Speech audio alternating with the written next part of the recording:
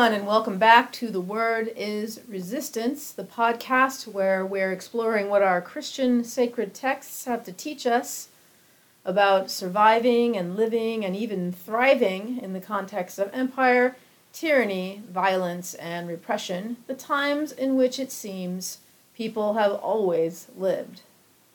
What do our sacred texts have to teach us as white people, in particular, about our role in resistance, in showing up, and in liberation? The theme song that you heard is a recording of Dr. Vincent Harding's Song for the Freedom Movement, We Are Building Up a New World. This recording is a multiracial movement practice in Denver, Colorado in December of 2014. It was led by Minister Darrell J. Walker. We are deeply grateful to the Freeney Harding family for letting us use the song for this podcast. I'm Reverend Jean Jeffress. I'm back with you during this time of COVID still happening and inequitable vaccine rollouts and all of that stuff, all of the various things that are going on right now. I am an associate pastor in a local United Church of Christ in Northern California, and that church is in the South Bay, Silicon Valley. I live in the city of Oakland, which is in the East Bay, all in Northern California, and both the South Bay and the East Bay exist on the unceded and ancestral lands of the Ohlone people. This podcast is a project of Surge, Showing Up for Racial Justice, Surge Faith, and is particularly designed for white Christians. The idea, white people, but white Christians. The idea is that us white folks will talk with other white folks about race and about white supremacy. We believe white people, like many of y'all listening now and like me, have a responsibility to commit ourselves to resisting white supremacy, to speaking up and showing up and disrupting white supremacy where we find it, including in our own Christian traditions. We'd love to hear from you, especially from listeners of color and listeners of all faith traditions. Let us know how you think we're doing. The word is resistance. For this episode, I will start again, I did this once before, with an excerpt from a book entitled Our Racist Presidents from Washington to Nixon by Mel Steinfeld. And it was written in 1972, so some of the language is a little archaic. To read a poor quality PDF of this text that I'm reading, you can click in the transcript for a link to find it. Chapter 26 in Our Racist Presidents. McKinley justifies atrocities against, and here's the archaic word, against Orientals. It's actually, he's waging war in the Philippines. So normally we would not say Orientals. So sorry for that. 70 years ago, the United States fought a protracted and bloody war of counterinsurgency in the Philippines. Circumstantial evidence suggests the possibility that Americans initiated the fighting in 1899, only 2 days before the Senate was to ratify the treaty with Spain in order to stampede recalcitrant legislators who were balking over the controversial provisions to annex the Philippines. Once the fighting erupted outside Manila, Major General Elwell S. Otis assured the American public that the Filipino nationalist forces of Emilio Aguinaldo would be wiped out within a matter of weeks. A sanguine prediction he continually reiterated with each demand for more troops. Newspapers openly accused Otis of inflating enemy counts while concealing American losses. The general returned a hero to Washington in 1900, and all doubts were washed away in a sea of toasts and patriotic testimony. Once home, Otis exchanged his sword for a pen with which to attack the peace movement for encouraging the Filipinos to continue fighting long after they were obviously defeated. The highly respected Republican senator from Massachusetts, George F. Hoar, became the leading dove and was in the awkward position of challenging the legality of a war sponsored by his own party. Other distinguished Americans joined in. The university campuses of Ann Arbor to Cambridge hosted peace rallies at which This inhumane war of extermination was denounced by professors who evoked public cries of treason for describing the stars and stripes as an emblem of tyranny and butchery in the Philippines. In spite of the Army's heavy-handed attempts at censorship, correspondents were able to corroborate suppressed rumors of American atrocities in the Philippines. Civilians were being slaughtered, herded into concentration camps, tortured to extract information and confessions, and shot as hostages. As frustration mounted in our generals, they began to repeat the tragic errors of their Spanish predecessors. When denial was no longer viable, the atrocities were attributed to our native allies, the Macabebes, a despised group who once served Spain. Euphemisms were invented to mitigate the practices. Relocation camps of instruction and sanitation were designed to protect the natives from Aguinaldo's enslavement.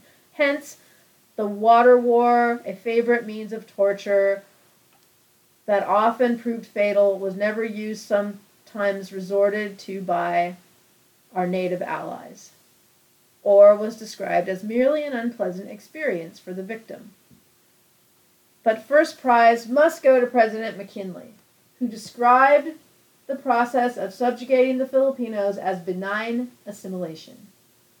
As the credibility gap widened, unorthodox tactics were justified on the grounds that the insurrectos were not revolutionaries, but bandits who wore no distinguishing uniforms and blended into the peasantry after ambushing and booby-trapping our troops. For our generals, who cut their military teeth on Indian wars, the ultimate justification was racism.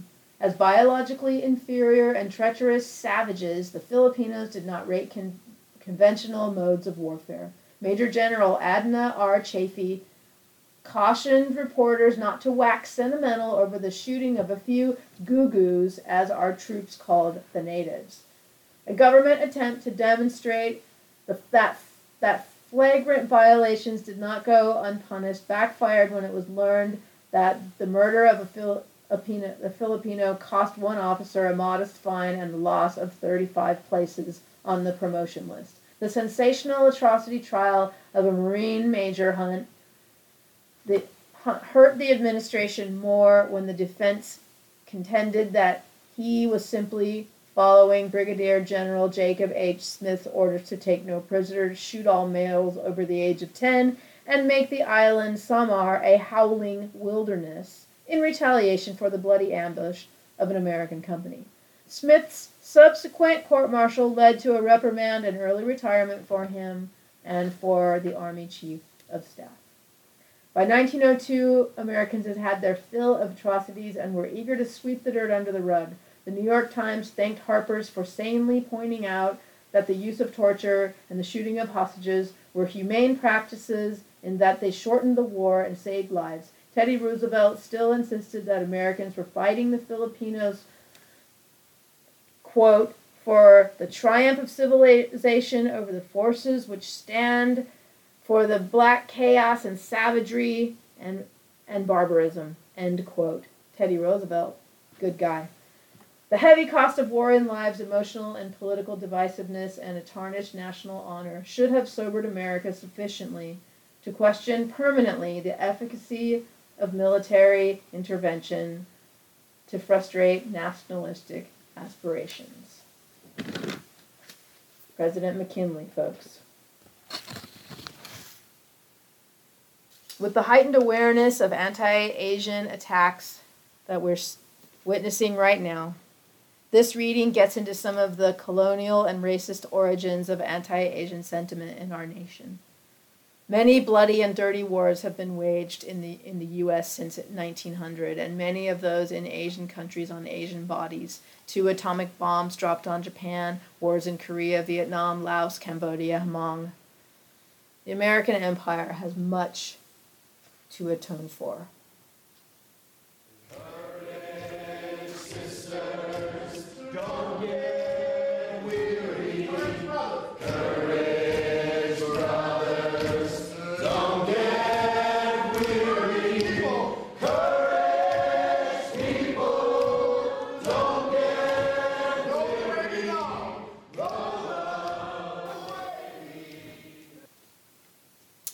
Well, it's Palm Sunday again. The ground covered with people's cloaks, waving leafy branches while Jesus rides into Jerusalem on a donkey. Hosanna in the highest. I love this story. Today's Palm Sunday passage is from Mark 11, 1 through 11. And it says, "When they were approaching Jerusalem at Bethphage and Bethany near the Mount of Olives, he sent 2 of his disciples and said to them, 'Go into the village ahead of you, and immediately as you enter it, you will find tied there a colt that has never been ridden. Untie it and bring it. If anyone says to you, "Why are you doing this?" just say this, "The Lord needs it," and will send it back here immediately.' They went away and found a colt tied near a door, outside in the street. As they were untying it, some of the bystanders said to them, 'What are you doing untying the colt?' They told them what Jesus had said, and they allowed them to take it. Then they brought the colt to Jesus and threw their cloaks on it, and he sat on it. Many people spread their cloaks on the road, and others spread leafy branches that they had cut in the fields. Then those who went ahead and those who followed were shouting, 'Hosanna! Blessed is the one who comes in the name of the Lord. Blessed is the coming kingdom of our ancestor David. Hosanna in the highest heaven.' Then he entered Jerusalem and went into the temple. And when he had looked around at everything, as it was already late, he went out to Bethany with the 12.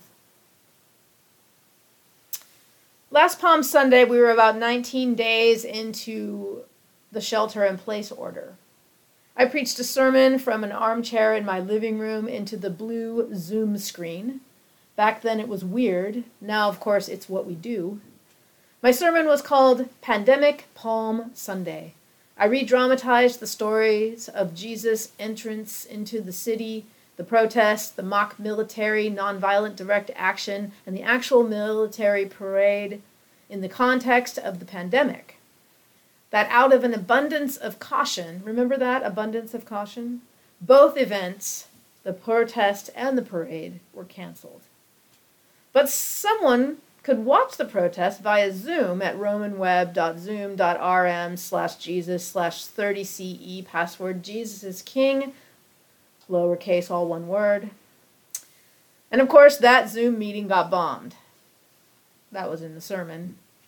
And the point of that sermon was to say that just because the imperial parade was canceled, that just because life as we had known it up until then had changed overnight, and so many places like businesses and schools and churches were closed and so many of us were sent home, that did not mean that empire wasn't still on parade.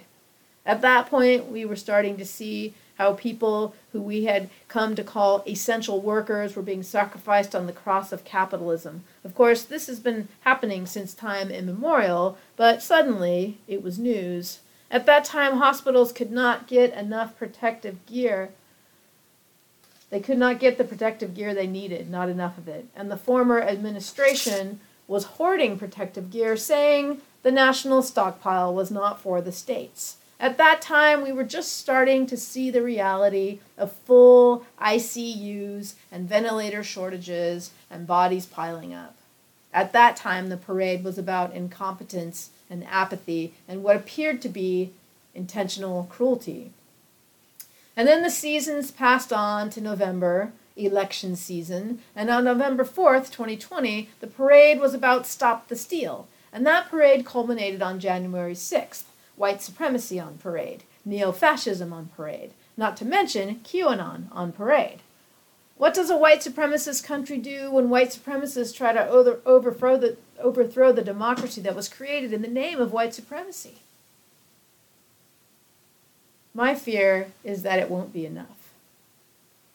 Courage, sisters, don't get weary. Courage, brothers, don't get weary. Courage, people, don't get weary.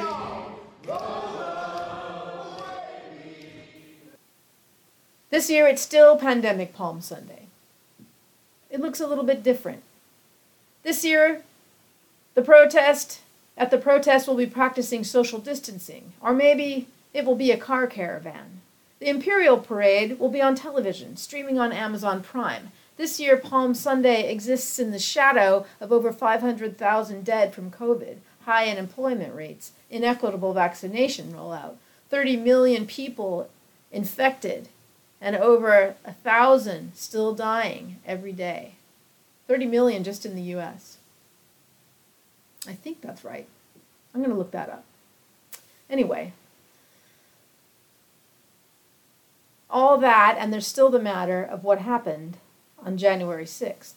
This attempt to interrupt the certification of the 2020 electoral votes, an election won by Biden because of black political organizing, has led to over 200 bills in 43 states to severely roll back voting rights. When a violent insurrection does not work, the next best thing is to seek power through legitimate legal means. It takes longer, but it's harder to undo. The next white nationalist who gets in the White House will likely be a smooth talker who will make flouting the laws of the land look charming. 2020 was a trial run. The power of the state is only legitimate when people obey. And we all know that nonviolent direct action and civil disobedience can affect change minds, and lead to policy change. But it takes time. We also know that when we protest against the basic interests of the state, like Black Lives Matter protests, or protesting for housing rights, or to protect indigenous land, or protesting for a living wage, those protest efforts are often criminalized, met with police violence. They oppose the basic interests of the state. But when a protest wraps itself up in an American flag and is carried out by people who call themselves patriots, it seems like the nation is scratching its head and trying to figure out what that was even about.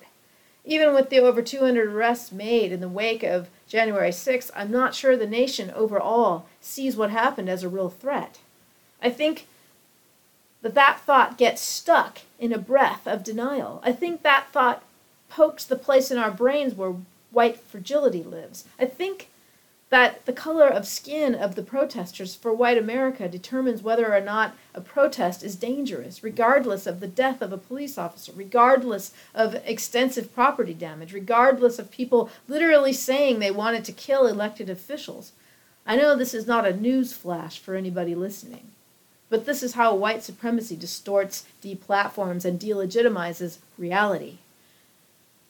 It makes white supremacy look harmless. It is not. Democracy didn't prevail, as Biden said in his inaugural speech. Democracy, such as it is, hangs precariously in the balance between the tenuous legitimacy of the state and the accelerating violence of white supremacy. And here's the rub. The state was made legitimate through the weaponization of white supremacy. That's reality. That's what we need to be talking about. Don't get weary. Courage, brothers. Don't get weary. Courage, people. Don't get weary. Progressive white people and progressive white Christians, like the ones in my particular context, middle and upper middle class progressive white Christians, from an open and affirming congregation, from a self-identified inclusive congregation in a blue state, like so many congregations in my denomination. These folks, of which I am one, we bristle at the term white supremacy. It's a term for the Klan, or for other hate groups, or for white nationalists, or for people from other places. My work right now is to normalize the use of the term white supremacy, to help myself and others to understand it not as a behavior, but as a system that privileges white bodies over non-white bodies. That white supremacy shows up institutionally at every level. That white supremacy is the culture. If you're listening to this podcast, this is probably old news to you. But if you're new to the work, and you're working with progressive white Christians, or any white people who will show up for this work, dive right into the discomfort and normalize using the term white supremacy. When I started this work with church groups, I used the softer term white privilege. But white privilege is just white supremacy in a potentially more digestible form. And then start recognizing and addressing white supremacy in all of its disguises: law and order, public safety, balanced budget, neighborhood revitalization. There are a number of outfits white supremacy wears to make it look reasonable, helpful, and understandable. The reality is, white supremacy reasons with mass shootings and voter suppression. Let's normalize talking about the reality of white supremacy. It's violent, it's hateful, and it's the basis of American culture. It's the parade. The protest is us doing this work. My call to action this week is from the Catalyst Project. Please join in donating to support the families of those killed in the Atlanta shooting. There is a link in the transcript. Also from the Catalyst Project, join in supporting the calls for a response by signing onto 3 letters that center Asian American women and elders, reject increased police presence in Asian communities, and invests in long-term solutions that address the root causes of the violence, and center the voices of Asian massage parlor workers calling for support for their labor rights and the decriminalization of sex work. The link is in the transcript. Another call to action is to download the Surge Community Safety for All Congregational Action Toolkit. You can download that in the transcript on the blue word "Here." There will be a bit more about that also in the resource section of the transcript. Thank you so much for joining me from wherever you are in this world today. And let us know how your actions go. We'd love to hear from you all by commenting on our SoundCloud, Twitter, and Facebook pages. Tune in for a Good Friday Resistance word from Reverend Ann Dunlap. You can find out more about Surge, Showing Up for Racial Justice, that is, at showingupforracialjustice.org. And our podcast lives on SoundCloud. Search on The Word is Resistance. I guess we're on I can't remember. I heard it on another podcast. Spotify? I can't remember. Anyway, search on The Word is Resistance on SoundCloud. You'll definitely find us. Give us a like or rate us on iTunes, Stitcher, or wherever you listen to your podcasts. Transcripts are available on our website, which include references, resources, and action links. Finally, as always, a huge thank to our sound editor this week, Maxwell Pearl. Thank you, Max. You are so patient and wonderful. Blessings to all of you in all that you do. Love and liberation to you all. And until next time, I am Jean Jeffers.